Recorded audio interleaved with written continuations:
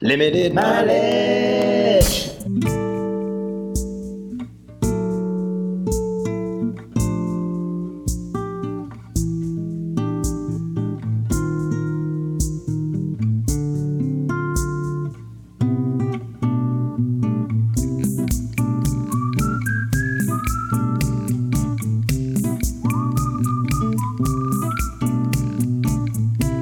Oh yes, that's Rich Bennett, today's guest, and myself performing Steely Dan's Nugget Peg as an instrumental. Rich and I recorded that in 2000-something, 7, 8, and I thought it would be a much more apropos intro to the podcast between he and I. Hello, welcome. My name's Greg Hoy. This is my podcast, Limited Mileage. As of today, the world is being attacked by what we're not sure. Supposedly it's a coronavirus. Oh, listen to that. Rich is a dear friend. I've known Rich for multiple stages of my life. He's a musical collaborator. He's a great artist. And I knew our podcast would be interesting. It also turned out to be very long.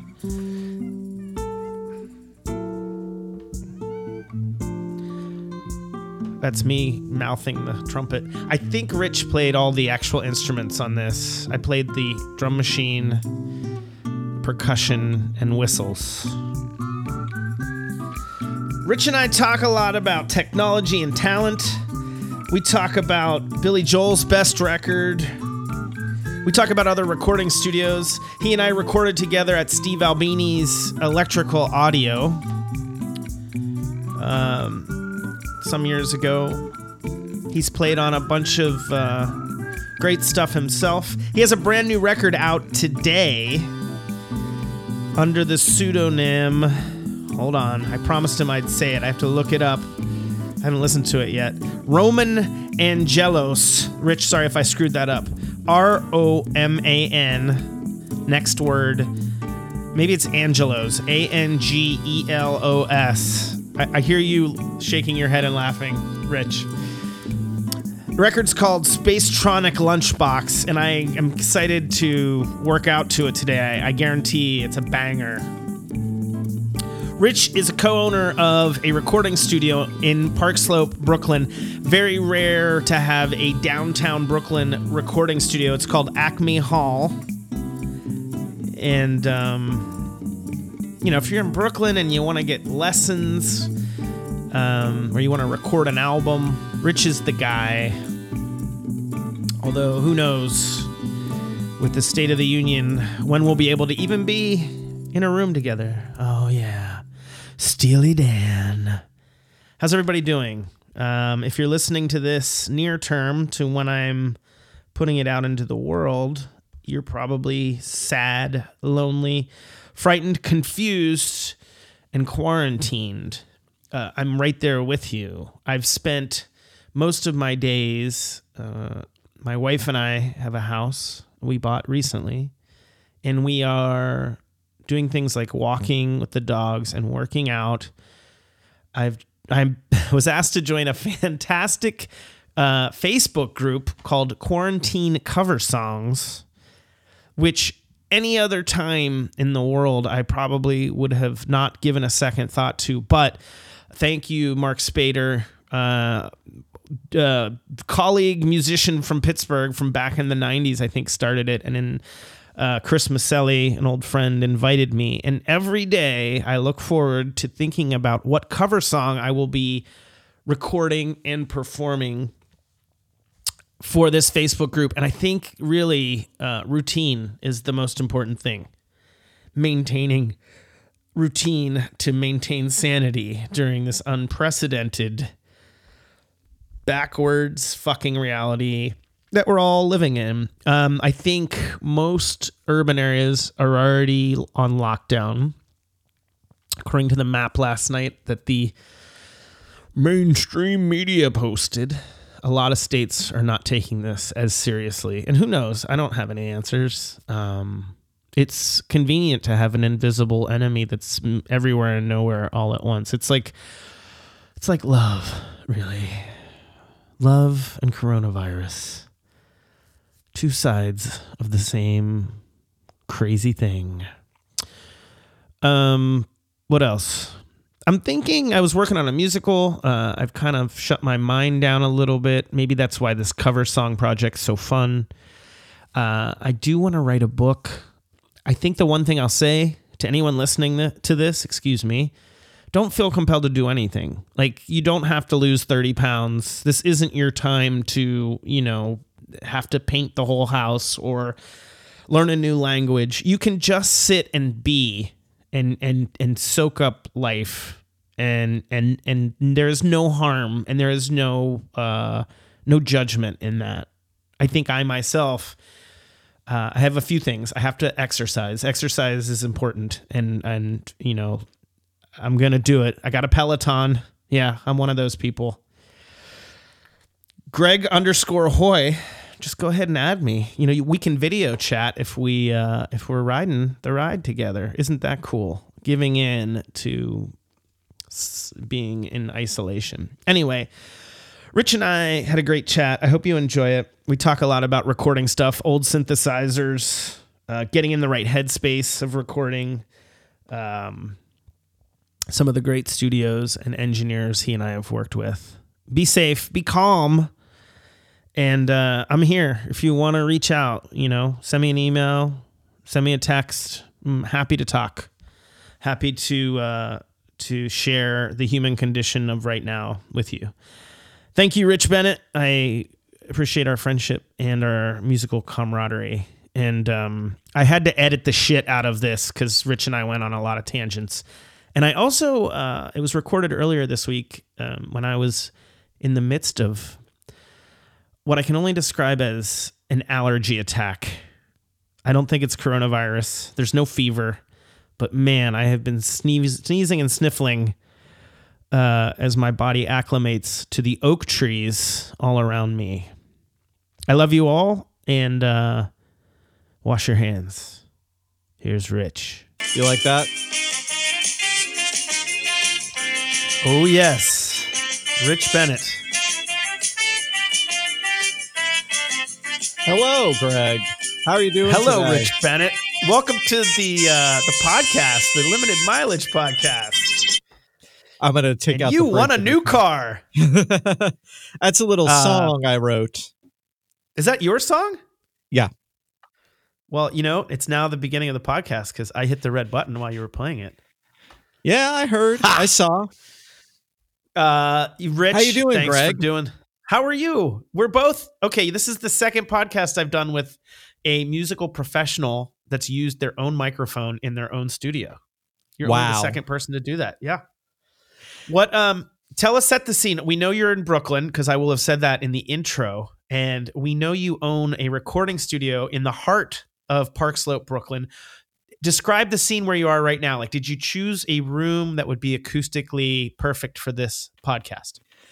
I could have chosen a slightly better room, but I chose the control room just so I could be near my computer and everything else I need in order to successfully record. So it's pretty good. It's well equipped. And hey, guess what? Nobody is here. You know why? You've been keeping up on the news? I don't know if anyone out there is familiar with this, if they're listening to this near when it launches, but we're not allowed to leave our houses. Well, times, unfortunately. I like the word interesting times. Well, you know that curse? End times. Do you know the old curse? Which is? May you live to see interesting times. Oh, well, there you go. I think we're in the middle of it. I myself am drinking at 2:00 in the afternoon, PST, a Basil Hayden neat. What are you having? Well, I'm having a Bullet over here, 5 p.m. EST. And Greg, I got to tell you, I took a sip of this, and it really did remind me of you. I am both humbled and frightened at how many people are reminded of me when they drink. No, well, you know what? It's not just that. It's that when you lived upstate in upstate New York, I Yes. think you maybe were on a bullet phase. You're on a bullet train when you were there, and we drank much bullet, and we were working on a record together, and so and those were better times in a lot of ways. They were times when the world was a little more of a frontier. I had an 8-track 1-inch, or was it half-inch machine, and you were working on a record which I forget the name of, and I apologize. Which record that's fine. of yours? That was On Holiday. On Holiday, which I still listen to. I find it on a good one. Bandcamp and Spotify. And we were trying to record. I remember we were trying to record to tape, and the problem was you wanted to work on it on your own in your own home at that time in Brooklyn. Yes, is that correct? I think I did some work at home. Yeah, all that bullet. I can't remember anything. But it was during that time where you and I think both of us were still in that like learning how to do shit phase. I think that's accurate. And I think we were craving learning about EQing. I remember like doing a lot of interneting on like compression and all that crazy shit that still was such a, you couldn't necessarily just hit a preset, which thankfully now you can. It makes life a lot easier, I think. These kids, they don't know how to struggle with their EQ settings. No, I was woefully uneducated at the time. I mean, I knew how to write songs and record, like actually literally just stand in front of a mic and record, but I did not know as much as I know now. Yeah. And how much would you say you know now? How would you quantify? How do you quantify? What's 100%? Who is like 100%? Are we talking who's the 100% mark? And I'll tell you how much percent I know compared to them. The President of the United States. Oh, I mean, can you go over 100%? Or I don't even know how to compare myself to them. Here's the way I look at it, and maybe I hope I can articulate this in a way you'll understand. I think you and I communicate well. I feel like I am way more, I have been to the mountain and I have paid enough people to do things that I'm okay doing stuff by myself. And when I don't do stuff by myself, I am making a very intentional choice to pay or work with someone else that I know will have a different take on it. Is that accurate? Yeah, I would say that. I've learned a lot in the last year and a half from a few projects I've been on, the beauty and the power of getting someone else involved and what that means and how to let go and all those kinds of things. How does that, because you're one of those people that people will come to and say, I would assume they say, Rich, help me make my record or help me do my recording or all the different things that happen as a studio owner. How does that feel being that person for other people? Like now that the student is the master? That's a great question. I think it really differs with everybody. There are some people who come in and you just know that they don't want your opinion. You know that Right. Yeah. And you could feel that out and you give them some tips and you give them some pointers and they just kind of bristle at it all. And maybe they even say they want your opinion, but they really don't. Right. And, not to cast a net, but many of those end up being old white men. You've casted a net. It wasn't your net to cast. It's been cast for years. Yeah, exactly. But then there are other people who are really open to your ideas, and I love it. I love being a part of it. It's what makes it fun. I do not like being a what's the word I use? A mouse jockey. Yeah. Where I'm just basically clicking the mouse or hitting the number 3 on the number pad to record in Pro Tools. I mean, that's incredibly boring. So I love being involved and I like a good conversation. I like a good back and forth, even if, people are not taking what I first say, we're kind of figuring it out together. It's a really great experience. And I wish I had that all the time. As a business owner, and I am a business owner as well, how do you suss out someone comes to you and they say, "Hey, Rich, I want to record." How do you suss out the balance of being worth your time versus I will take their money?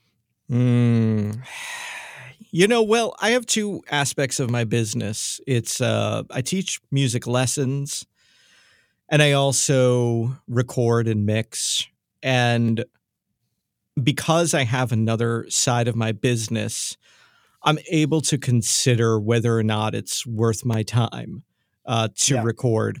And a lot of times, I mean, listen, any business owner or any person working knows that a lot of times it's just like, oh shit, am I making enough money this month? Is it worth it? Yeah, I got to eat. Right. I get it. But yeah, it gives me a little more flexibility to know whether or not it's worth it. But I have to say, I've been open for 5 years now. And in the first 4 years, I think everything was kind of worth it, even if it was not a good project or experience or interesting musical content, because I was just getting my shit together. And I'm not sure how many of my old clients will be listening to this, but making making records for people who their music is not going to be listened to allows you a certain amount of birth to fuck up, and then try and fix those, but not really fix them all that well. And so, yeah, can I curse on this podcast? Fuck yes, you can, Rich. I mark every episode explicit, even if there's no swearing. Actually, I had one a couple weeks ago. There was no swearing, so I did not mark it explicit. But for the most part, I am a swearer, and I encourage others to swear. I think it's healthy. Okay, that's great. And then there's some stuff in there I want to dig through. And the first thing is, do you remember the first time you had, clearly not naming names, but maybe you recall a time when you had a situation where someone bought a lockout or someone was coming to you to work. Maybe they seemed legit, or legit's not the word. Maybe they seemed easygoing up front, but when the chips were down and you were working on something they were creating, you saw a different side of their personality come out. How do you deal with that? Like when you're in the middle of it, and we've all been there in our work.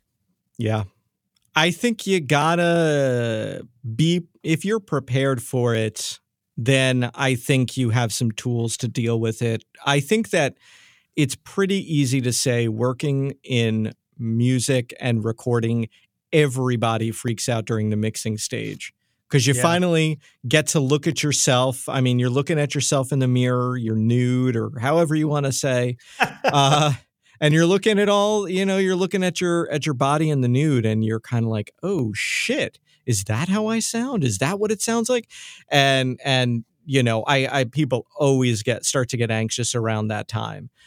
And I think I'm ready for it. I know how to put them at ease. I also know that it's a good idea to prepare something for them before just like throwing them into the process. And what I mean is, like, I do basic mixes and setups before anybody even walks into quote unquote mix. Right. So that it almost sounds like a record when they walk in. Because if it doesn't, like I say, they start to freak out. They don't know what the hell is going on. So if it sounds like closer to finished, maybe they're a little bit more at ease. And I think that's just it. You just got to put people in a comfortable position. But I think that everybody freaks out when it comes to that stage. Just to be clear, if someone comes to you and by the time they're mixing their record, you insist everyone take their clothes off. I really should. But I would probably have to do myself. I mean, listen, I mix, I don't want to talk about, but I mix pantsless very often. You know what? I think this is a good time. You're a trendsetter. I think everyone's doing a lot of things pantsless these days. Oh, yeah. I mean, I called up a good friend when I was working on a mixing project, and he answered. He was doing FaceTime, and he was like totally shirtless. And I was like, dude, you work without clothes too when you're mixing? He was like, yeah, of course I do. This is like, it's obvious. You work the best. You're free, and you don't. So I like it. as a musician, and which is how I met you. You were playing guitar with your now wife, Rebecca. Yep. How that you've become a engineer, a owner of a recording studio, which is pretty awesome in the middle of Brooklyn. I think that's a star in your crown. A lot of people, have, not been able to do that type of thing because of the real estate and because of, other things. How have you transitioned, and how do you sort of know when to turn off the musician brain when you're sitting down making a record with somebody? It's hard. And I don't know that I do. I bet. Yeah. I'd bet.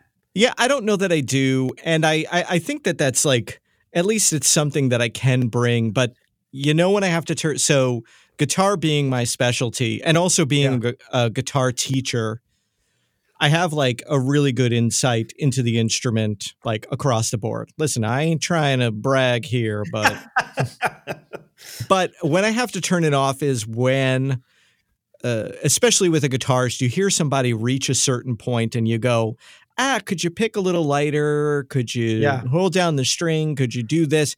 And you hear them struggling with it. And again, being a teacher, I know when somebody is at a point that they can't overcome this. Right. So at that point, you just got to be like, all right, man, you're just going to be stabbing the guitar and I'm going to have to work with that, or your solo is going to go out of key, or your chords aren't going to be clear, and that's it. I can't do anything about it. I tried my best. And so I guess when you find you reach a certain point with somebody and you try and have that discussion and you just, you get that feeling, you're like, nope, not happening. You got to just be like, turn it off, go into mouse jockey status, and just roll with it. Yeah. I talked to someone, a well-known someone years ago, who was mixing a record for a pretty decent pop punk band, like someone you would have heard of. And I called him, and I said, "What are you doing right now?" And he said, "I am auto-tuning guitar chords." Oh yeah, and I said, and this was kind of before that was something people talked about. And I said, "Why are you auto-tuning guitar chords?" And he said, "Because they wouldn't let me intonate their guitars before we recorded. I asked if I could, and they wouldn't let me." Like, they basically said, "No, we like the sound of these guitars." And then when they turned in the record, the label or whoever it was like, something's off and we don't know what it was. And he's like, I knew what it was. It was like all the guitars, had a semi-quaver tone off. And I think that's like part of what you're talking about, which is, I think at some point you are doing service. Someone is coming in and they're asking you to do a service, even if you know best, quote unquote. You kind of have to polish a turd. Yeah, I've reached a point now. When I started, I think I wanted to perfect everybody's record.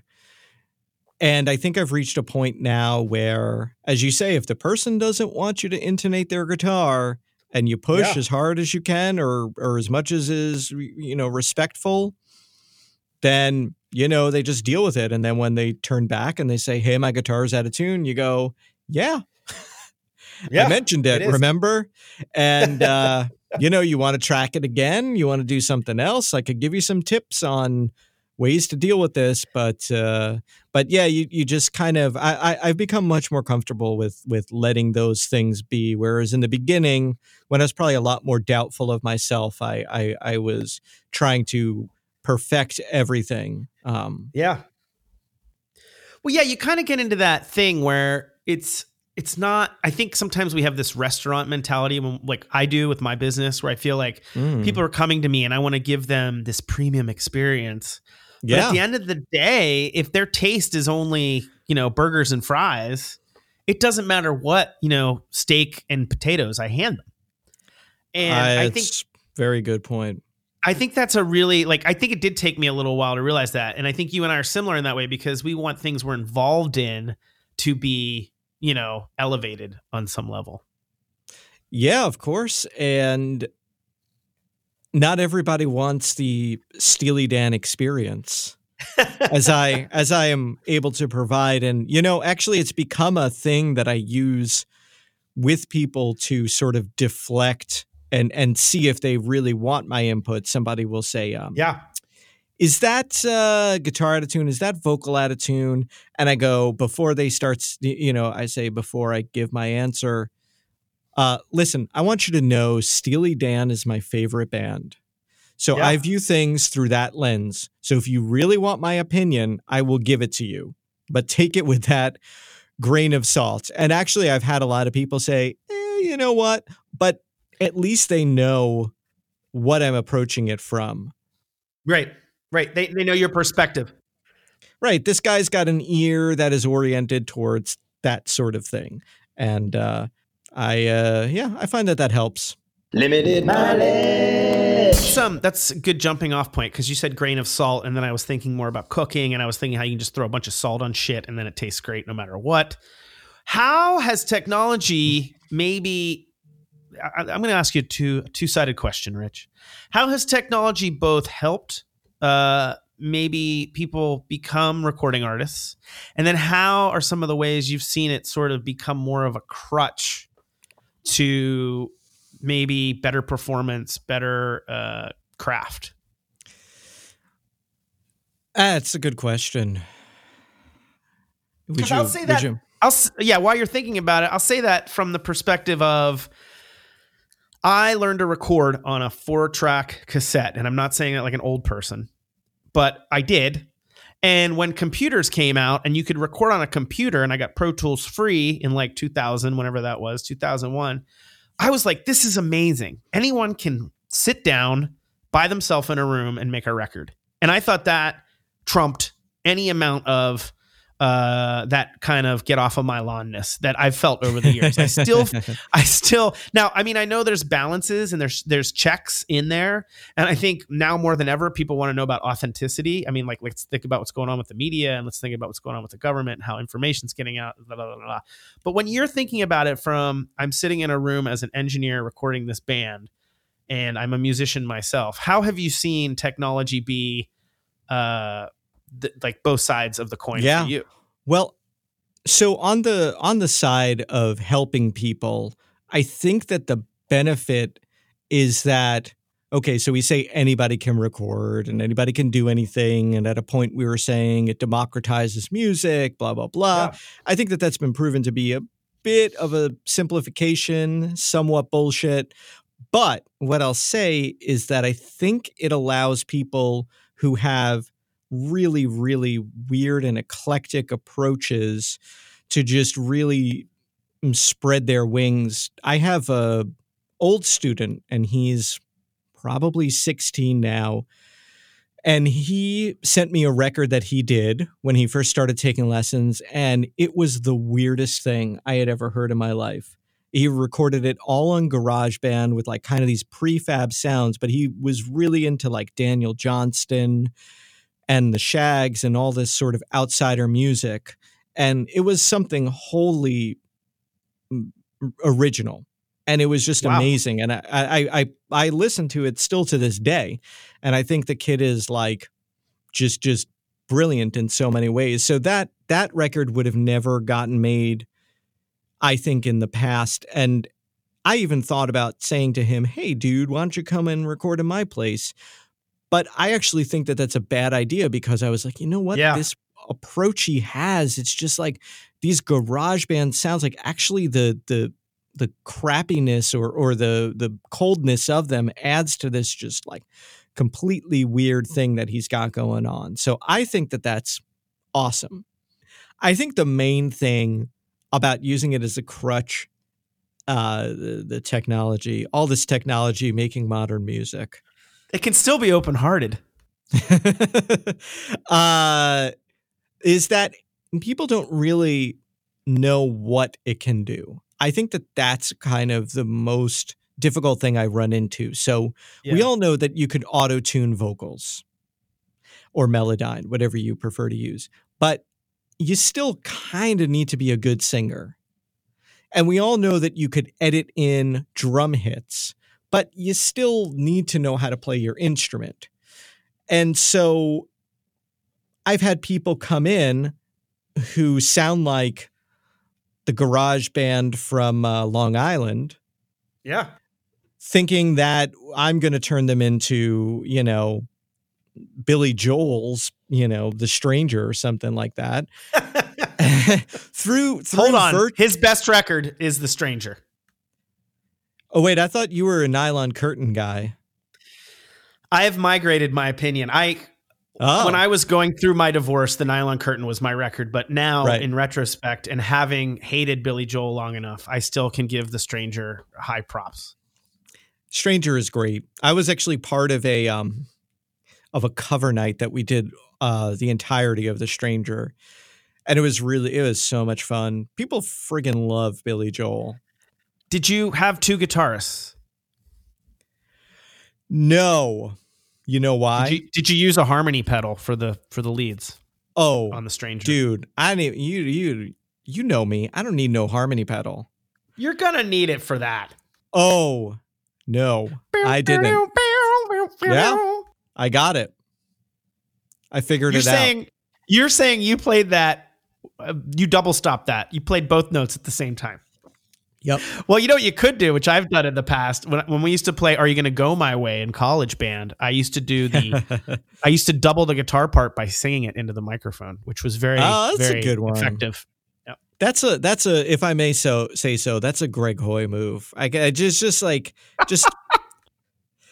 makes sense. Like I could see you doing it. I'm seeing you do it right now in Pittsburgh in the. Well, I don't want to say what time period. I don't know if you've shared your age on this podcast. Oh, I'm in my late mid 20s, 30s, 40s, something like that. I'm around there. Yeah. So I just find that people don't know the extent to what you can do, and maybe expect that, the kick drum that sounds like, a floofy, pipe, I don't know where that came from, is going to sound like, a thunderous sub. Now, I will say that on our end, on the end of engineers, we can do all sorts of crazy stuff, helping out those kinds of sounds, and technology has made that really easy. But yeah, the idea of, well, can't you just make that better? I.e., make it sound like the greatest thing ever. Yeah, there's that disconnect as to what technology can actually do. So, right. And I think it's good to have the healthy balance. Like I think I've reached a point where I'm always, I'm kind of always teetering between getting live performances and then, doing things in the mix and adding things. And I think the more you read about how great creative works were done, from writing the Bible, which is arguably one of the most popular books of all time, to maybe like the newest, Marvel Comics release, you need a healthy dose of analog and digital. Is the Bible analog and the Marvel release is digital? Well, the Bible to me is beyond analog and digital. It's actually in the supernatural. So when you think about the fact that you had all these people working on it, during a time when most people couldn't write or read, it's a miracle that the Bible as we know it is in pretty much every third-rate hotel room across America. Yes, that's true. One could say the Christian Bible was the first widely distributed piece of art. One could say that. I mean, who I don't know. Who could argue with that? I mean, that sounds like something that you that you're confident in its truth. So I don't know. So I'm just going to go with you on this one. One thing I've learned, Rich, if you say things a certain way, people believe them. And I mean, Jesus, I think that's a real Jesus. You said it right there. Jesus, exactly. You and I recorded a record together in Chicago some years ago with Steve Albini, and it was during a time in my life when I was not in a good headspace, and I was never really happy. Don't worry, I'm going somewhere with this. I was never really happy with the mixes. So just this past year, I digitized some of the 2-inch tapes, and I went to Sylvia Massey up in Ashland. And it's talk about like how technology can take something that was so raw and real and really kind of flip it and make it fresh and alive again. What did you think of the new mixes? That's the thing I wanted to ask. I thought they were amazing. I loved them. I think I probably even sent it to you, and I was like, "Yeah, man, this is where it's at." Hopefully Steve is not listening, and even if he is, he's probably just like, whatever, man. On to his next fluffy coffee. Yeah, he doesn't. Yeah, he doesn't remember us, and I think that was part of it. And I think I held those mixes as precious for a long time. I'm glad I revisited them, because the thing I said to her while we were there and we were mixing, I said, these songs now, not only do I've found joy and love for them again, but I am empathetic to the person I was at the time they were made, and I think that's what great to me, like a great art experience. At the end of the day, like I think about that recording as something that went through so many different phases and processes, but at the end of the day, it made me feel great. And I couldn't ever fault the fact that maybe we, did some weird stuff to the snare drum digitally after that. You know what I mean? Like, yeah. And I think that's to me, like when you and I think when we were, going back to that first thing, when we were recording up in my house in upstate New York, I was still about this authenticity thing, excuse me. And I think I was stuck in that for a long time. Yeah, I think that was something that was going around at that time. It's really interesting when I teach younger kids to watch how they develop as musicians and what they think. And there was a time period, probably in like 2006 to 2010, I would always give this lecture at a music summer camp that I taught at, and it would be on the history of electronic music, and it would go all the way back to the theremin and really stopped at the 80s with MIDI. And at the beginning of the class, I would always go, okay, who likes electronic music? Who thinks that it's cool? Nobody would raise their hand. And then I would go, who thinks it's a bunch of bullshit? And like everybody would raise their hand. This is a rock camp, obviously. Yeah. So in like 2011, I was starting the same thing. And I said, who likes electronic music? Half the place raised its hand. And I said, who thinks it's a bunch of bullshit? And like 2 kids did. And at that time, I started to notice this change of people were less concerned about authenticity. You and I were probably at this point where we were still trying to record to tape and like, dude, did you know about such and such a studio? He records to tape and he has the Studer machine that they recorded, fucking Dreams on or whatever it is. not trying to insult anybody who maybe live in the San Francisco area and have a studio that's based off of having a console from Rumors. or Santana took a pee here. That's the big one. Santana played here once. Oh my God, Santana. Have I got a story about Santana? But maybe we'll save that for the end. Part 2. But I would just want to put in a plug that Game of Love by Santana and Michelle Branch. Top-notch song. I think that's friggin' brilliant. Had to go there. Had to throw that in there. So we were part of that sort of like dying end of authenticity, and we were really into vintage synths and guitars, and I don't think people care about that anymore.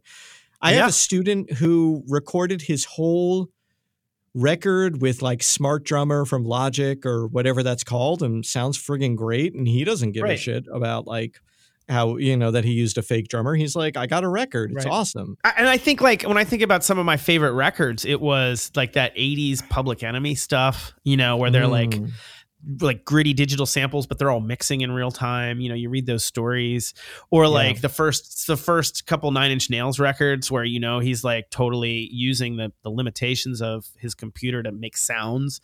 And I think and this was something, again, not to go back to Sylvia, my experience with Sylvia Massey, but like, that's one of the things I really liked about her was she was into creating unique sounds, and it didn't matter how. Like, she wasn't really super concerned. That's a great way. It doesn't matter how you get there. It's like no one I had a friend, Dave Hill Jr., who's a great drummer. He lives up in the Northwest, and we shared a rehearsal space for a while around the same time period you and I met. It must have been like 2001, 2002. And I remember I was so obsessed with this, like how. And he's like, anyone that listens to a record does not give a shit how it's made. They only care about how it makes them feel. And I think that was one of the greatest things that anyone had said to me up until that point.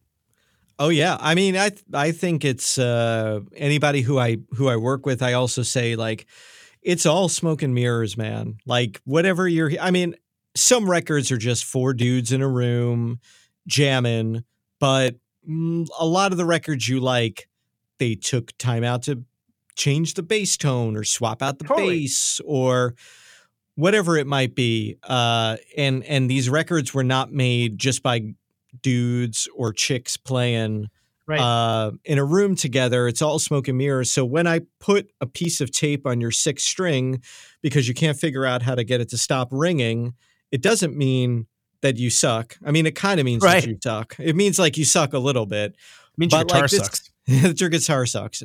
But you know, this is just how this stuff is done. And I agree with that. And I still do run into people who have that mentality of like, oh, but this is how, you know, it should be done. And, you know, I can't really answer that beyond a certain point. Sure. Because as I say, I'm a Steely Dan man. Well, do you think some of that is just the maturity of not worrying so much about what other people think? No. Oh, interesting.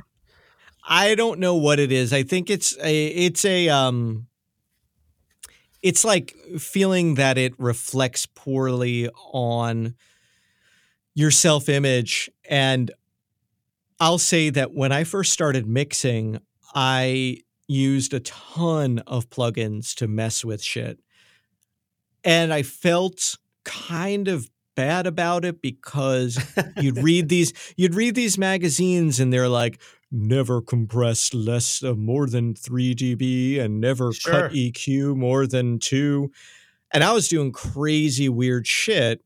And I guess I felt like, oh, I must be doing something wrong. And I think you read you read about the Rolling Stones and what's the one that they recorded in France? Sticky Fingers or I'm not a Stones guy, but like, you know, that's obviously like just a bunch of dudes hanging out and jamming, or that's at least my assumption. Yeah. And I think that people feel like when they come in and they're not able to pull that off, that it means that they are less than. So that's what I personally think it comes down to. I think going along those lines, I think it's a lot about relationships. And I don't necessarily mean the relationship you have with fellow musicians. It also means the relationship you have with the technology you're using, the relationship you have with the creativity and the artistic merit you're giving the stuff you're making. And I think a lot of that work, and I think when people say things like records used to be better or art used to be better, anytime people step into that, my immediate reaction is I think people had a more thorough relationship with whatever they're using to, and that includes the people. We went, we were in the Airstream for a while, and I toured a couple studios, and one of the ones I went to was in Muscle Shoals, where the Stones went after, Keith Richards got a big old boner about going to record in Alabama. And, they're like, here's the bathroom where, Keith Richards, locked himself in the room and wrote Wild Horses, and you're like, you're in there and you're like, this is a fucking piece of shit bathroom, and you realize something inspired him. The relationship he had with the space, the relationship he had with the music already made in that space. But all of that relationship stuff is what inspired him to lock himself in that bathroom, probably with a, bottle of Jack and some heroin or whatever, and write this amazing song. So you're advocating for the use of heroin and alcohol in order to write songs? I've never used heroin. I never will use heroin, but pretty much the one thing every heroin user that's survived will tell you is that it's the greatest thing ever. It's amazing. Yeah, I could see that. I could take a guess. Go ahead. I had a friend who went, or is like related by a friend of a friend. I have a friend who does heroin. I thought that's what you were going to say. I have a friend who does heroin. I think I must have a friend who does heroin. The odds that we both have heroin friends. We must. Anyway, yeah. Please go on. So I had a friend of a friend who went down to Muscle Shoals, was either recording there or was engineering there. And he started to like move the mics or move the drums like ever so slightly. And the guys who were normally there like ran over in fear. And they were like, "What are you doing?" And he was like, "Oh, it's just moving." They were like, "Do not move that." And speaking to your idea about relationship is like, they have spent so much time there. I mean, how long has that studio been around? They've spent so much time there. They know like where to do this and what sounds good over here.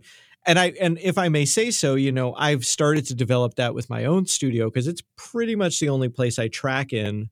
Yep. And I'll know what the weakness is here and what the strength is there. And yes, I agree. And I haven't heard one engineer or mixing engineer or really anybody worth their salt who hasn't said that. It's about having a relationship. And that's why people advocate, and I don't think it matters what art form you're in, for using like one thing for a while. Like, don't go out and buy 15 compressors, use the 2 and like figure the shit out. And then you can venture out from there. So along those lines, the piano that you hear on Old Time Rock and Roll by Bob Seger. God. By the way, I finally bought terrible Bob Seger. song. Hey, you need to stop that. I finally bought some Bob Seger LPs that were recorded at Muscle Shoals after I went there. And let me tell you, getting past all of the bonehead shit from the 80s when I was growing up listening to Bob Seger on the radio, the sound of those records is fantastic. That's what I wanted to tell you. Some of the most boring music I've ever heard in my life. Bob Seger writes a great song. And it's the same piano that they wrote and played Freebird on. So you realize there's magic to have a relationship. And I don't think that piano moves. I think they leave it in the center. Right. I bet they do. Yeah, I think that's part of what you're saying. But you're right. It's like if you got to get to know the tools. And here's the second part of that is, do you frequent Reddit? Are you a Reddit fan? I do frequent Gear Sluts a little more, but is that still around? It is. And as anybody who even knows what that is, you know to take it with a grain of salt. And there are some really smart people on there. But yeah, I mean, it's a good tool to just even check out what's going on. Just get a sense of something. Somebody says, "Oh, buy the new Yeti mic," and you're like, "Is that actually any good?" So here's what I like, and this probably is the same for Gear Sluts with Reddit. Are you talking to me on a Yeti mic? You're using I don't a like. Yeti? I have a Yeti cooler that holds cold beverages. I like the fact that there's anonymity to people on probably Gear Sluts the same, although people probably get to know you because you have links and stuff. But the thing I like about Reddit is it's completely anonymous. So I have a username and that's it. And just last night, I was asking a guy for advice on buying a handgun. And the reason I was asking that is because we're living in the bizarro world. But the thing he said that I really liked, I threw a couple handguns at him. I said, "Hey, what do you think of this one? What do you think of that one?" And he said, "Any gun is good if you spend the time to get to know it." And I feel that way about almost like if I'm looking around my room right now and I see a couple of guitars, I see an amp, I see some of my video equipment for when I'm doing video stuff. All of this stuff took time for me to figure out the sweet spots. How, now that you have this, space that you've been in for 5 years, do you look around and you're like, I can still do this better? There's a place over there that I think I can do this better. Talk to me a little about how you decide. Yeah, talk to me a little about how you decide when you want to, because I know you just opened that new room. How do you make these decisions? Like what's the prioritizing factor for you? Interesting that you ask, because about 3 months ago, I redid the room that I record drums in. And wait, which room is that? Is that the one straight back from the control room? Yeah, the one that you had recorded drums in. Great. And I had been recording in there for 3 to 4 years, and it was one of those things that every time I recorded, similar issues would pop up. Now, sometimes you can't tell because it's a really good drummer, they'll make it sound better. Or you think it's the mics, or you think it's the placement of the mics. And you try all these different things to figure it out. But when you get those issues popping up again and again, I think it's, then that's the time to go, okay, there's obviously something that could be made better here. And yeah, I think you got to troubleshoot that stuff as much as possible. Totally. Sometimes you get it on the first try, and sometimes it takes 4 years. And I finally decided, okay, we're going to, I did a carpeting on the ceiling, fully like used 1-inch fiberglass on the ceiling and then just carpeted like the entire thing. And it was like a revelation when I did that. I was like, boom, there you go. That was did exactly what I thought it would do. And that was great. So yeah, I take my time when I'm figuring out what is wrong or what I need to make better, because a lot of times it could be user error. I'm looking at my monitors right now, my speakers, and monitors. The lifelong quest. You can buy so many, but I've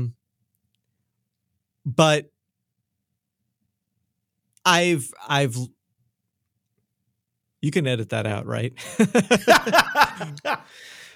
Edit. I've thought about changing my monitors a million times, and I just don't, because, it's one of those things you got to work through, and you got to be like, is it my monitors, or do I kind of suck at this? Or does this mix actually suck? Do the people who come in, they were really amazing that time. Yeah. But I also look at my monitor setup, and it is literally the same monitors that Bob Clearmountain uses. So, I mean, what can you say? If Bob Clearmountain can do it, you better be able to do it. I mean, every podcast and article you read in Tape Op will tell you it's all about your ears. And I think when and I got these new speakers for the house, and I bought, because, we have a mid-century house. It was built in 1950. And I'm like, fuck it. I actually have a mid-century house. I'm going to buy mid-century modern furniture. And I found these Bose speakers. I'll send you a picture. I think they're called 301s. They're like the mid-century modern speaker, and they're probably, I don't know, 3 feet off the ground, but they're built to be put in the corners of rooms. And I got these things, 901s, sorry, Boise 901s, I think they're called. And I got these things used off the Craigslist, and there was a nice guy, and he gave me this, he's like, this equalizer comes with them. He goes, because people don't know how to set them up. I'm like, okay, fuck the equalizer. I get home, I plug them in, I'm putting on whatever I put on. I think I put on a Beatles vinyl. And I'm like, this sounds like ass. Why does this sound like ass? So, of course, I consult the internet. The internet's like, forget the equalizer, throw the equalizer out, move the speakers. The idea is the speakers are designed, unlike most speakers, they're designed to reflect off the corners of the wall. And I already had them in the corners. They're literally round in the front. They're like a horn. So it's a 90-degree angle in the back. But they're literally designed, they were designed in the 70s for people to really blast shit in their living rooms. So I spent they're called Boise 901s. Bose 901s. Bose, Bose 901s. And the ones I got are third generation. They're probably up to the 6th generation now. So they're 80s time. And wouldn't you know it, Rich, I spent an hour just moving those speakers out a little bit, adjusting the EQ on the old amplifier there. And by the time things were all said and done, I had the sound system I wanted. But it took that trial and error of physical space and physical movement.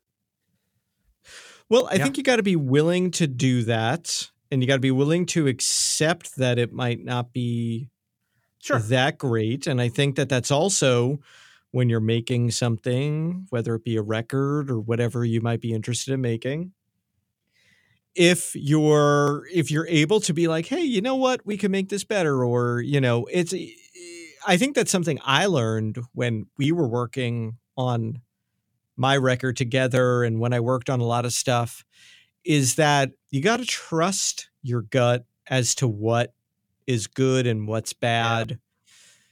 And it really doesn't matter, you get the table put into your apartment, you get the, bookshelf, you're listening to your guitar part and when you're like, oh, no, it'll be fine. But you know in your gut that it's not right. If you're willing to take that, jumping off point and be like, you know what, I'm going to find what does work. I think that you'll be much more successful. Limited mileage. Here's 3 constraints. Which one do you think makes for better creative? The constraint of money, the constraint of time, or the constraint of talent? Money. Without a doubt, money. Like, so you're saying if someone has less money, there's a good chance they can make a better piece of art. Yes. 100%. I would outside of time and outside of talent. Yes. But don't you think if someone doesn't have money, it's going to make for worse art because they're going to make something that's compromised that'll sell? No. I think I've listened back to some of the stuff I've done on want to call it the worst equipment or the worst whatever it is, worst mics. And it's some of the coolest stuff I've done because I was so limited in what I could use. I did a weird recording of the Peanut song "Christmas Time Is Here." And and all I had was a Digio 2, which at the time was not a cool thing. It had passed its domination was it like of 1644. Yes, yeah. So it was like all I had was that. I don't even remember what mic I had. I think I might have just had like a SM57 and a Rode NT1000, which are actually quite good, even though they're not expensive and maybe are shit on by some people. But I had just really gotten into filters. I was recording with my good friend Scott Solter, and he's a filter dude. And I had bought like a $60 filter.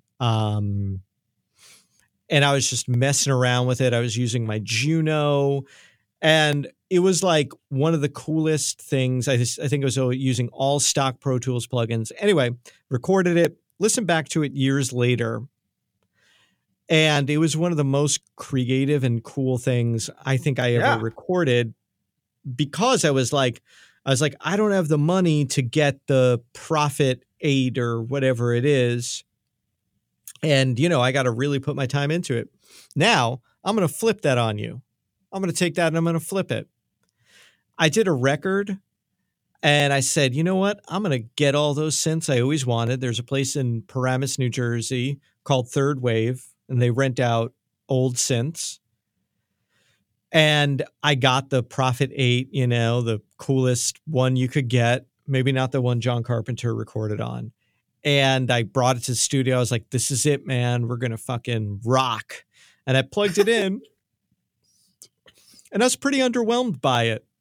Uh-oh. It wasn't because it wasn't good, but it was because I had this mentality that if I just plug in the right thing, I don't have to put that extra effort into it. Right. So like Juno and filter and no money, but profit and spending a ton of money at a nice studio, you get this idea like, oh no, man, no. If you can't make this sound good, you're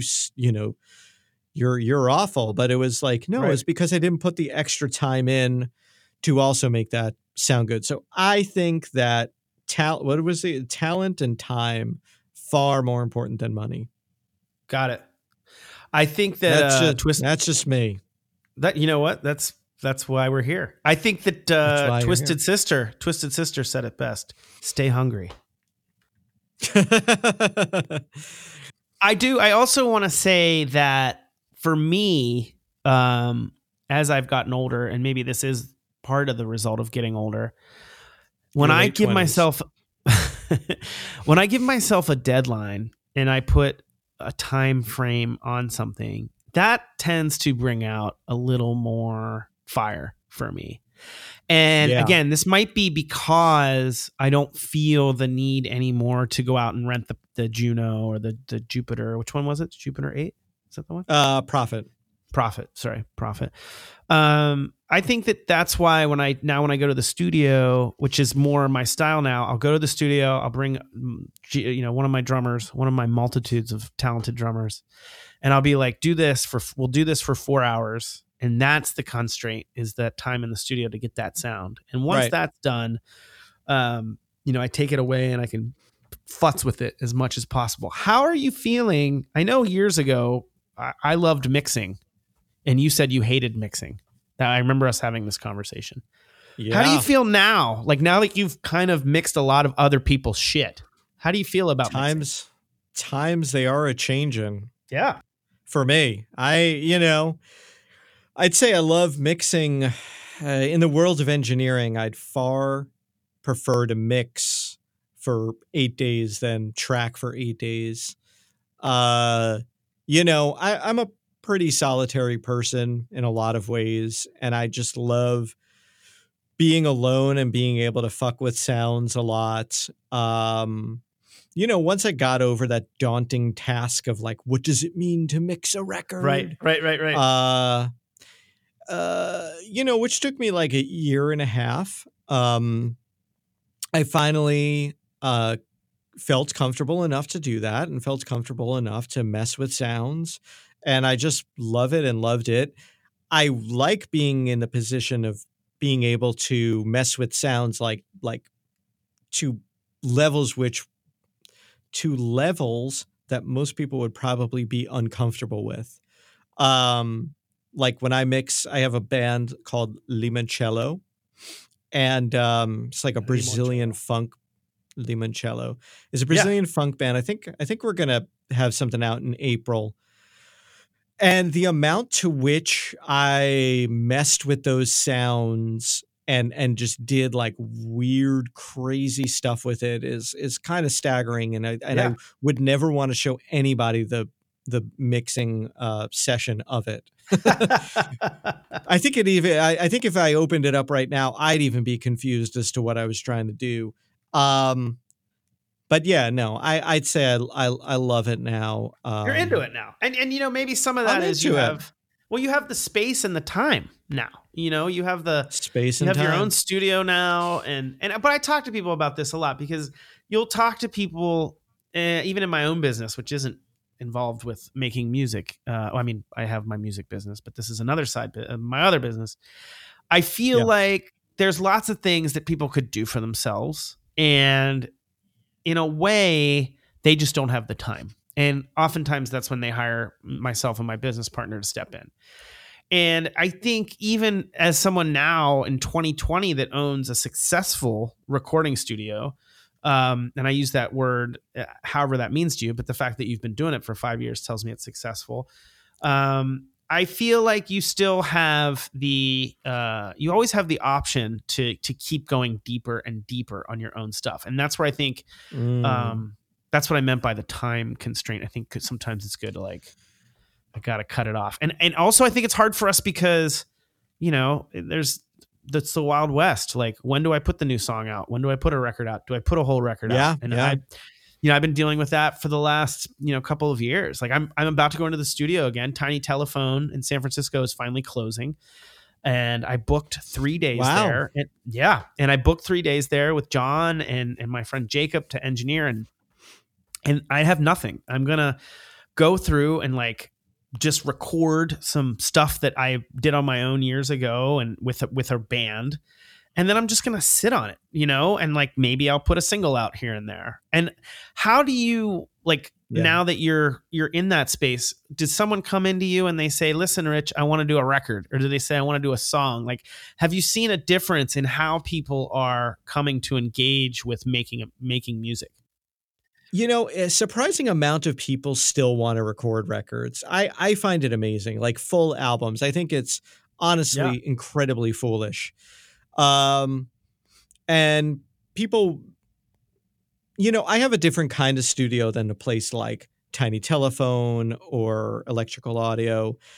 Whereas, I'm still existing in that like mid-level studio. This isn't, your friend's, set up in his garage, Right. but it's also not Studio G where they have like 5 different U47 clones.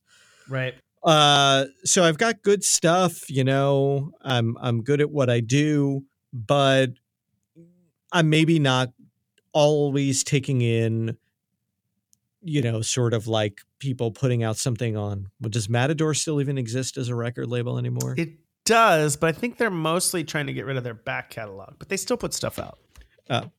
So like, yeah, it's not really people like that. It's people who are comfortable with recording, but kind of like just trying to do something for fun or just get something together that they've been writing for a few years, whatever that might be.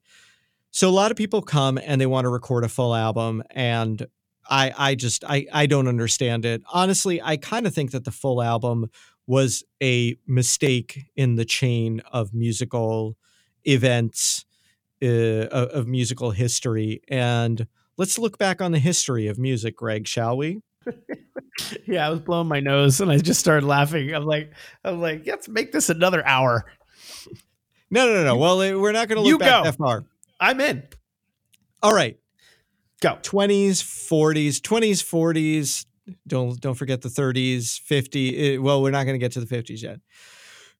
Records are not that long. We're not putting out full albums, obviously, right? Sometimes we're putting out like longer classical pieces, but those are meant to be that. 50s, early 60s to mid 60s, we're putting out singles mostly. People are mostly rocking out to singles. Late 60s, people are like, hey, this full album thing might have something to it, when bands like the Beatles and the Beach Boys did something successful.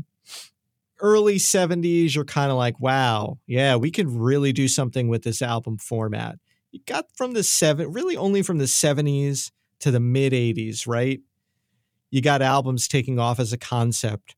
Then like, I'd say mid 80s to really like 2000, you got records that had 2 good hits and a bunch of filler. That's how the record companies were making money. I mean, like, I love Core by Stone Temple Pilots, but how many people know any other songs besides Plush? Right? Wait a minute. There's some good songs on there. You've got Plush. Dude, you've got Sex Type Thing. You've got who knows Sex Type Thing? That's a great. That's a proto. Like, every band ripped that song off. I am. Yeah, but they ripped it off. No, but 100% original band. They were so original, and I argue they're the last classic rock band. Discuss. Depends on what you mean by classic rock, right? I'd say that, you know what I think? I think the White Stripes are the last band to have written a classic rock riff. That's what I'll say. Seven Nation Army, what's a riff that was written after that? That is truly classic.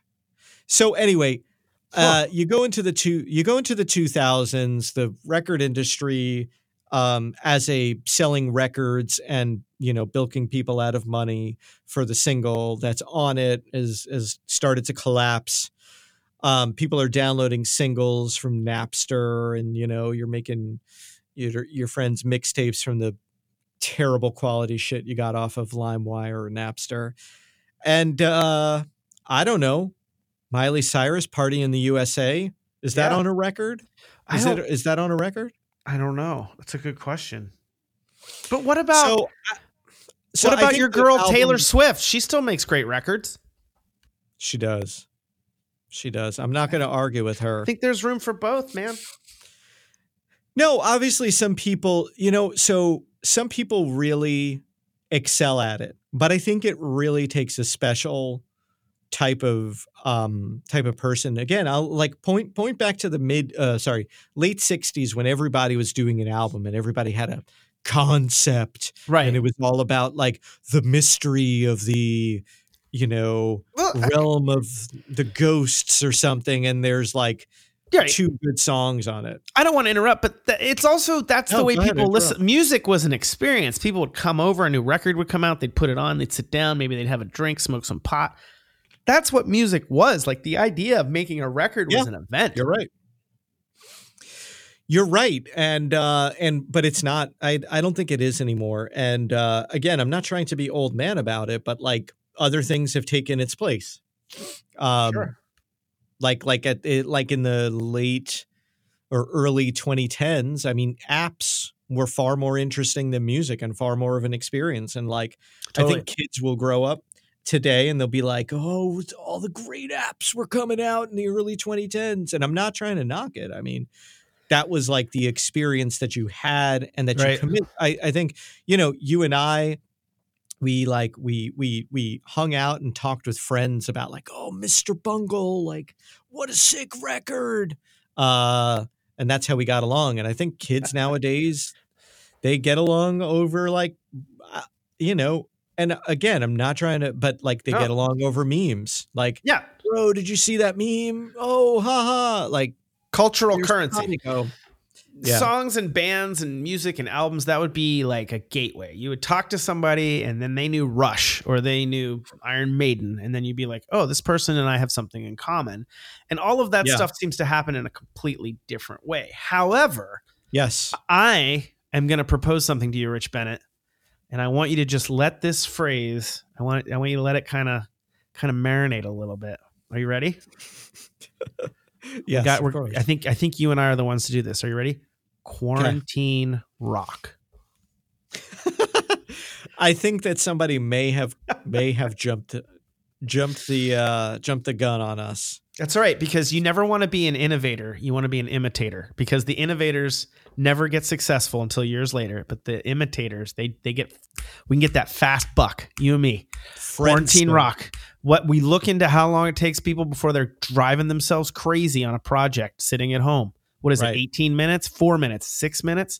And we write a symphony. We write symphonies for those people.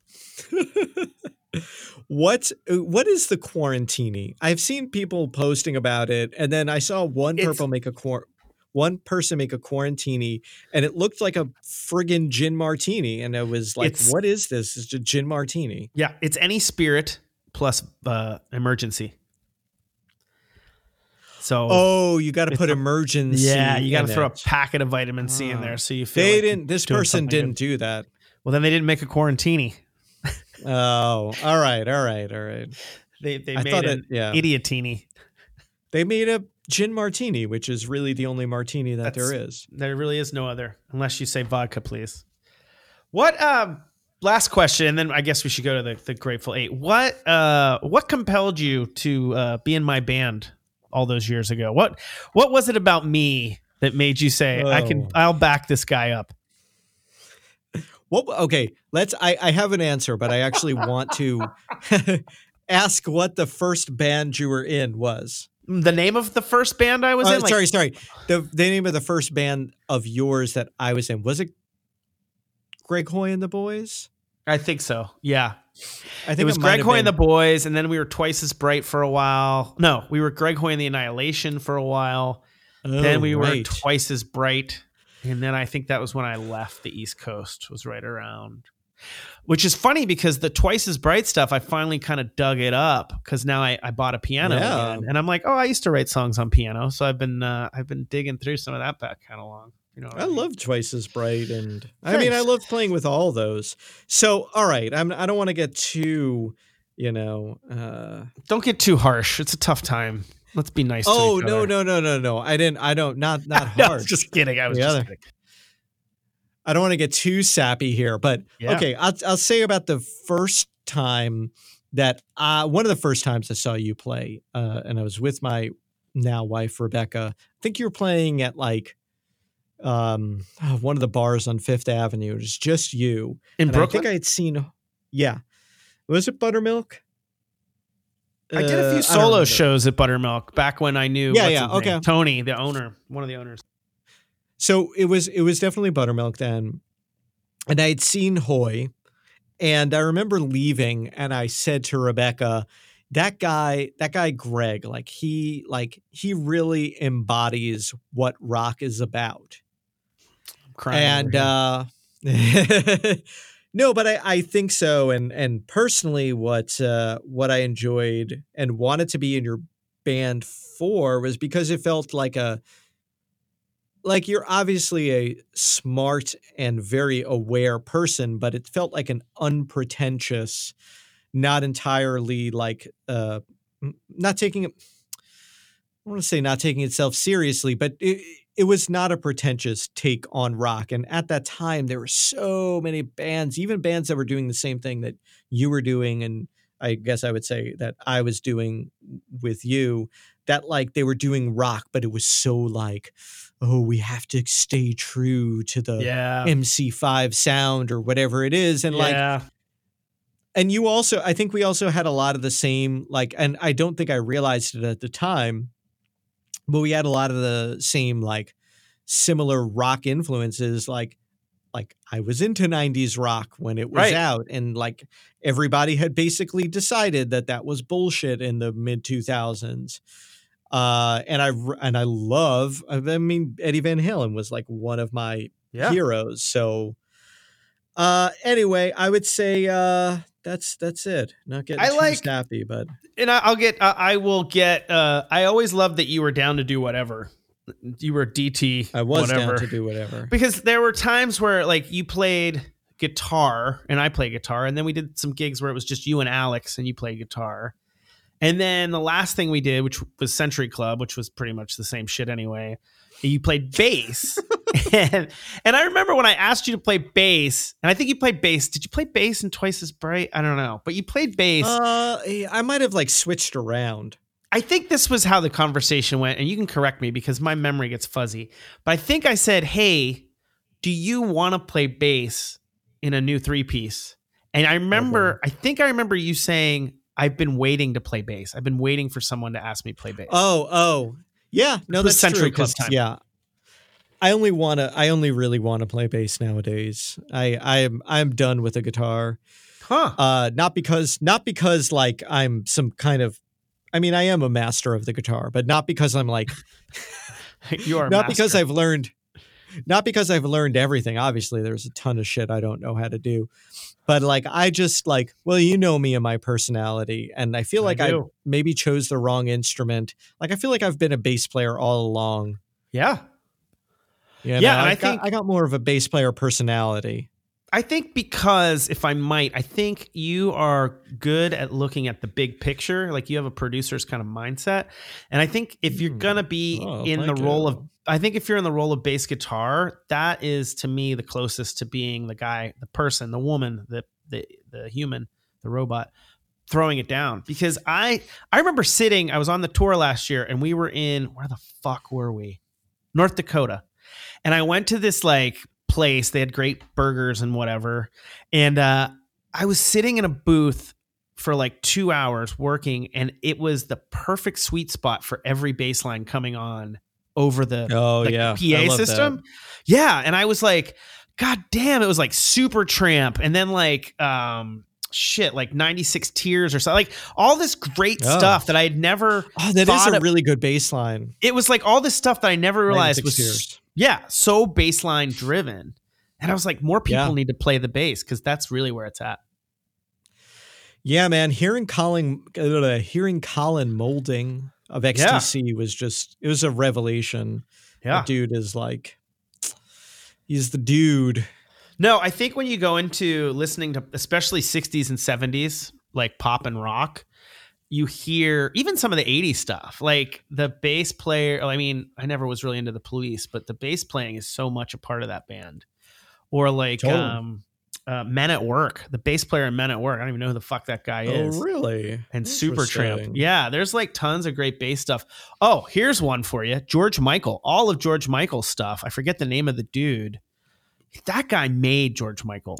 Every single song that you think is a synth bass, break it down. It is this one dude, and I forget his name. Anyway, was it Pino Palladino who played? No.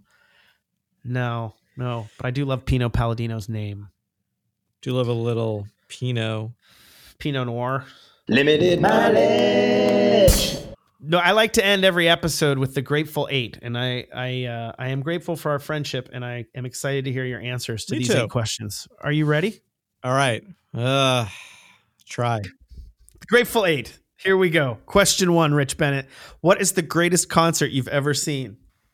The first time I saw Iron Maiden, which was in 2003. They were my favorite band in high school, one of my favorite bands. And I'd never seen them, and Bruce Dickinson was back to sing with them, and I just didn't think anything about it. A friend invited me out. I said, yeah, sure. Dio and Motorhead were also performing. Jesus. And yeah, it was a great show. But Iron Maiden got on, and I forgot how much I loved everything. And I spent the entire concert out of my seat. All the words that I had ever known came back to me, like flooding back. It was an emotional moment. It was great. Question 2. What is the greatest meal you've ever eaten?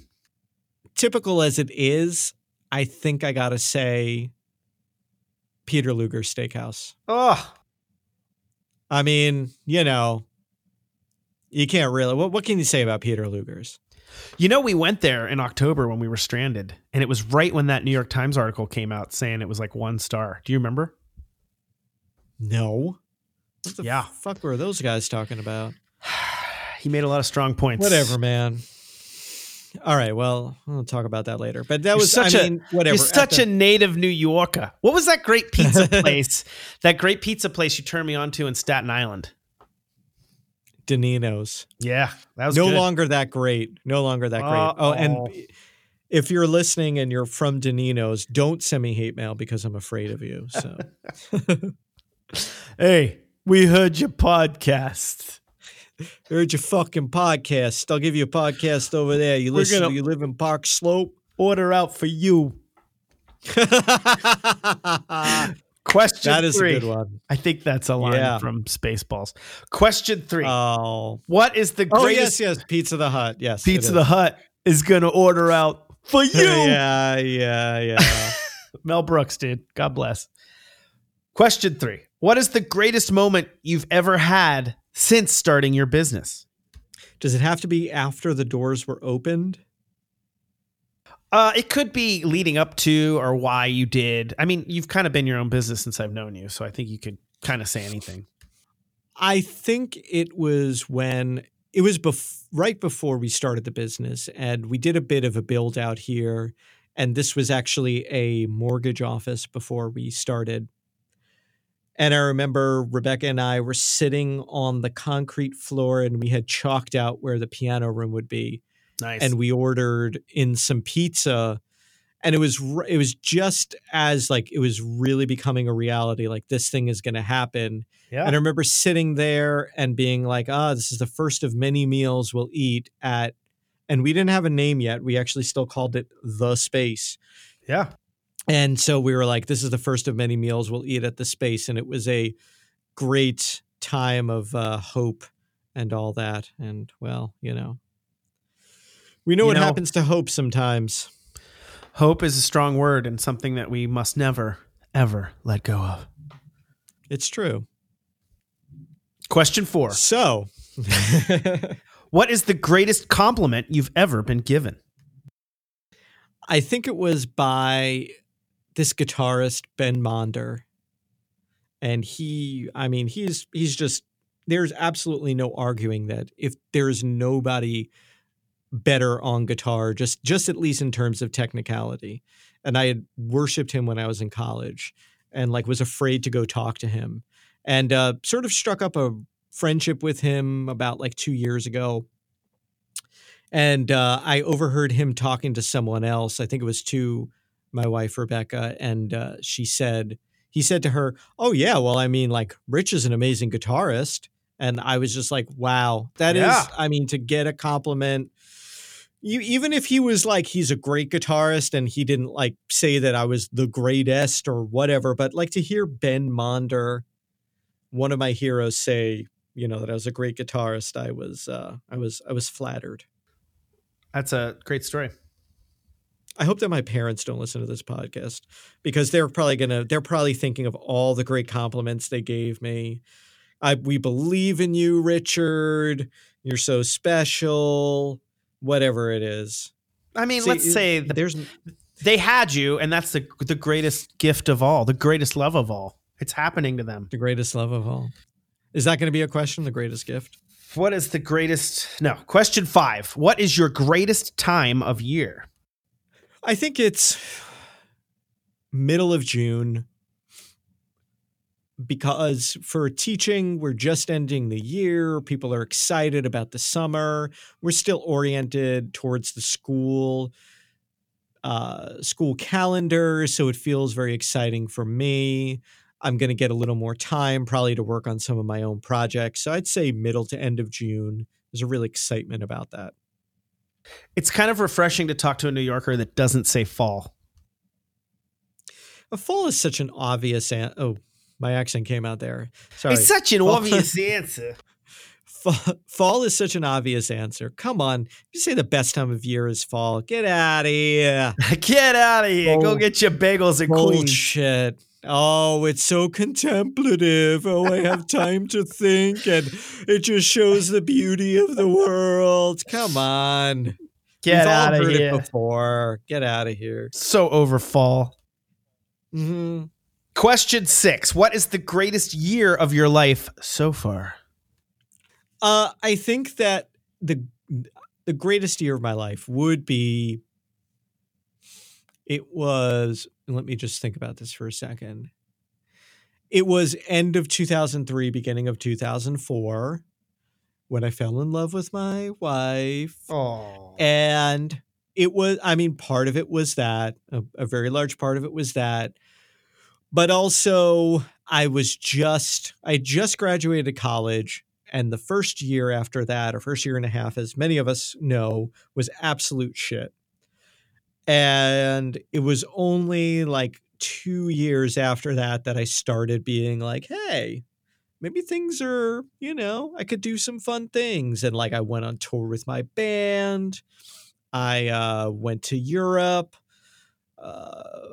did a lot of different things. And I was like, hey, I'm pretty able. And I had a lot of unique experiences and fell in love. So I guess that's what I'll say. While you were saying that whole story, I desperately was trying to play Good Times, Damn Good by David Lee Roth and Steve Vai, which I was unsuccessfully trying to port in underneath while you were speaking, which was why there was a long bridge of silence. So I apologize for that. It's okay. But that was the song that was playing in my head. I'll try. Can't you edit it in later? We got to be careful when you use copyright music because you can get busted because the rope.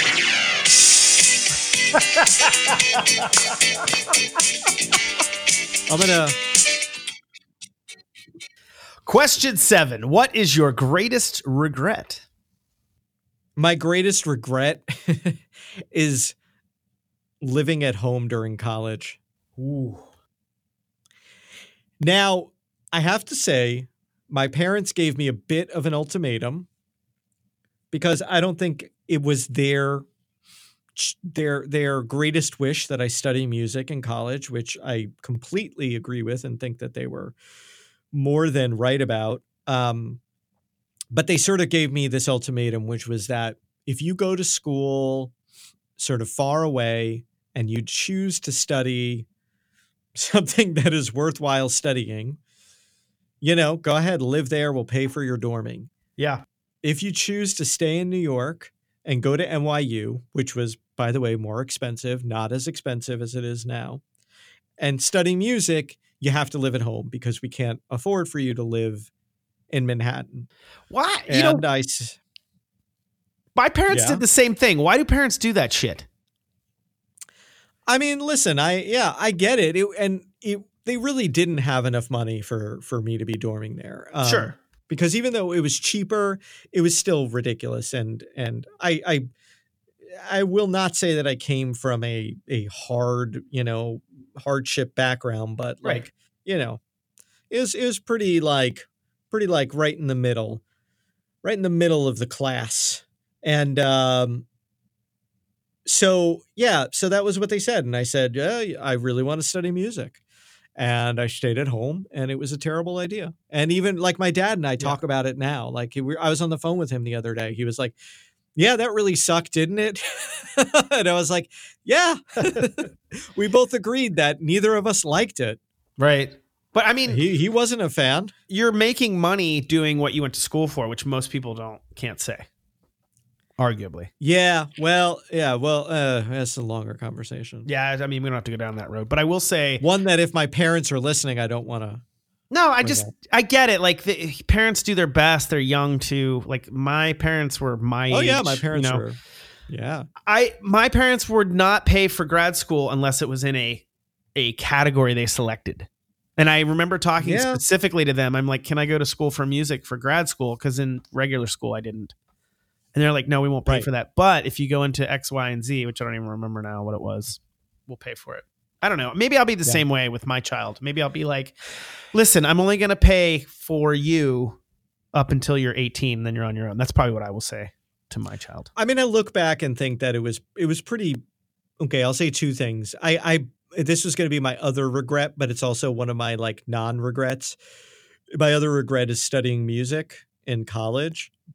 Now, I don't think I would ever have become a musician, which is something that I love doing, if I hadn't done it, because I probably wouldn't have had the guts to like continue to do it. But also I'm like, yeah, probably not the best thing to study. So I think you dodged a bullet there. Yeah. Yeah. Personally. And, I didn't learn all that much from it. There's a great interview with Steve Miller years ago in like Guitar for the Practicing Musician or whatever.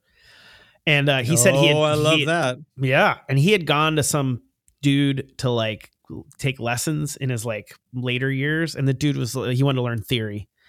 And the dude was like, why do you want to learn theory? You have offered the world more musically than any book, totally.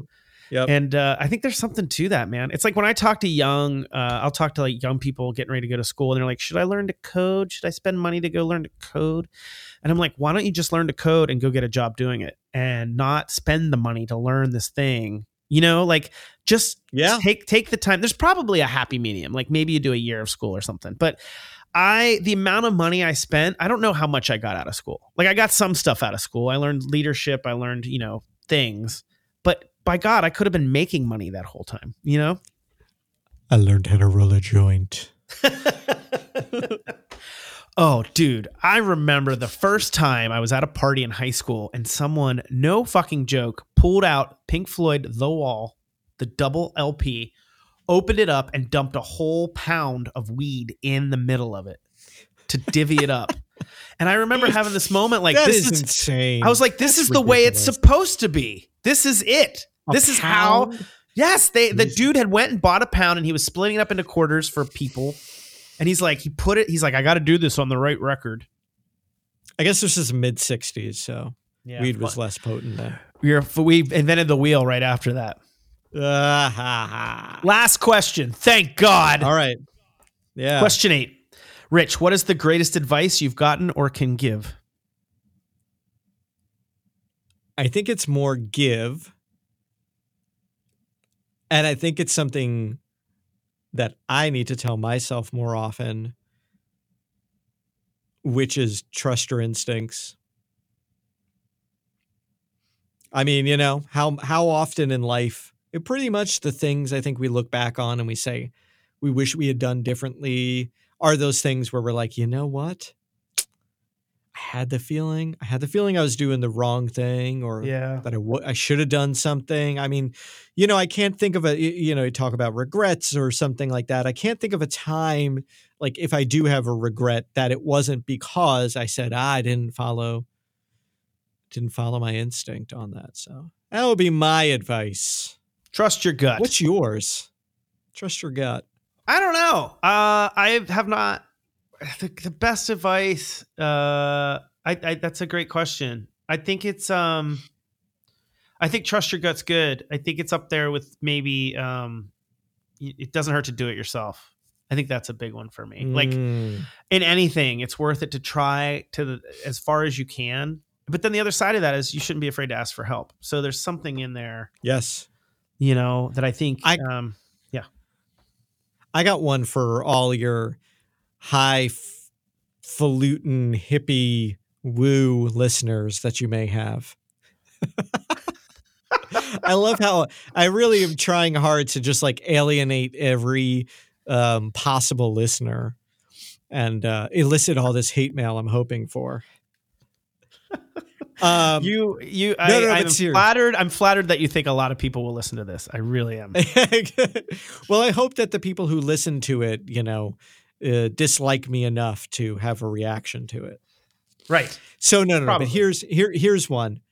One of the best pieces of advice that I've gotten or heard and then heard changed by the very person who gave this same advice was, we all know that Joseph Campbell is famous for having coined "follow your bliss." Right?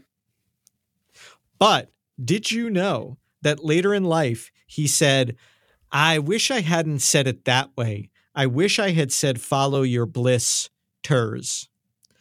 And I think that's one of the best things I have ever heard. You're making this up. I swear to God, that's what he said. That's a dad joke.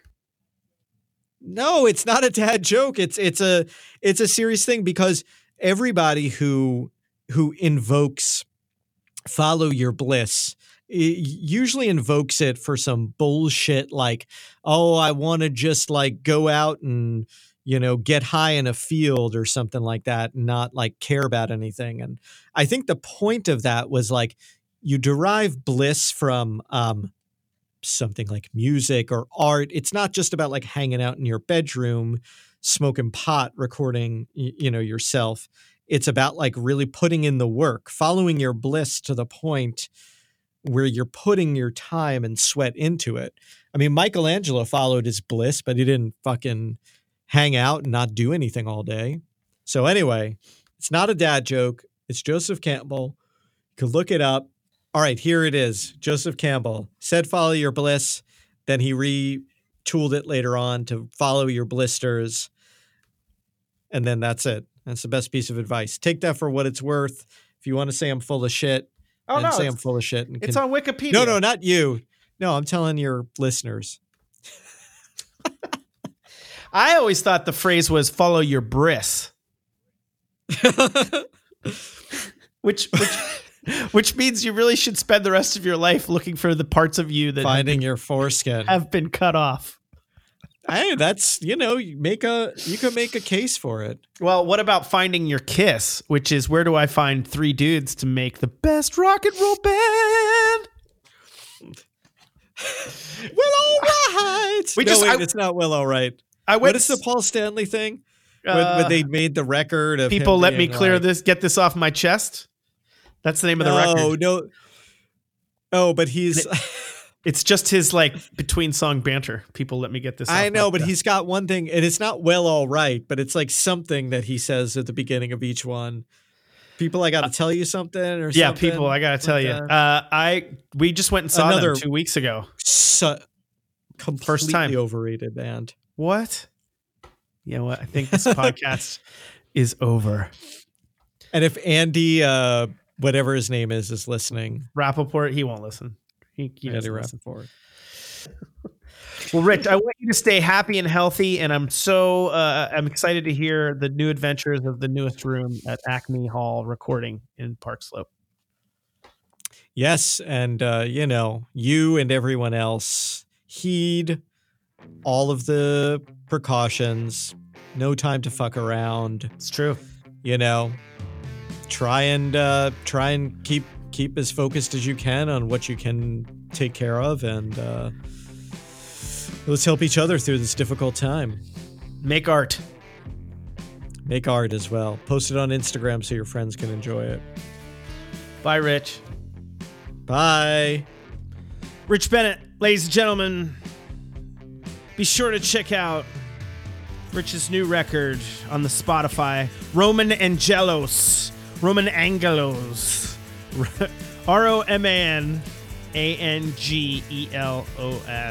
Spacetronic Lunchbox. Subscribe at iTunes to the podcast. Limitedmileage.com. Fun videos from the tour last year. And stay healthy out there, friends. Later. Limited mileage.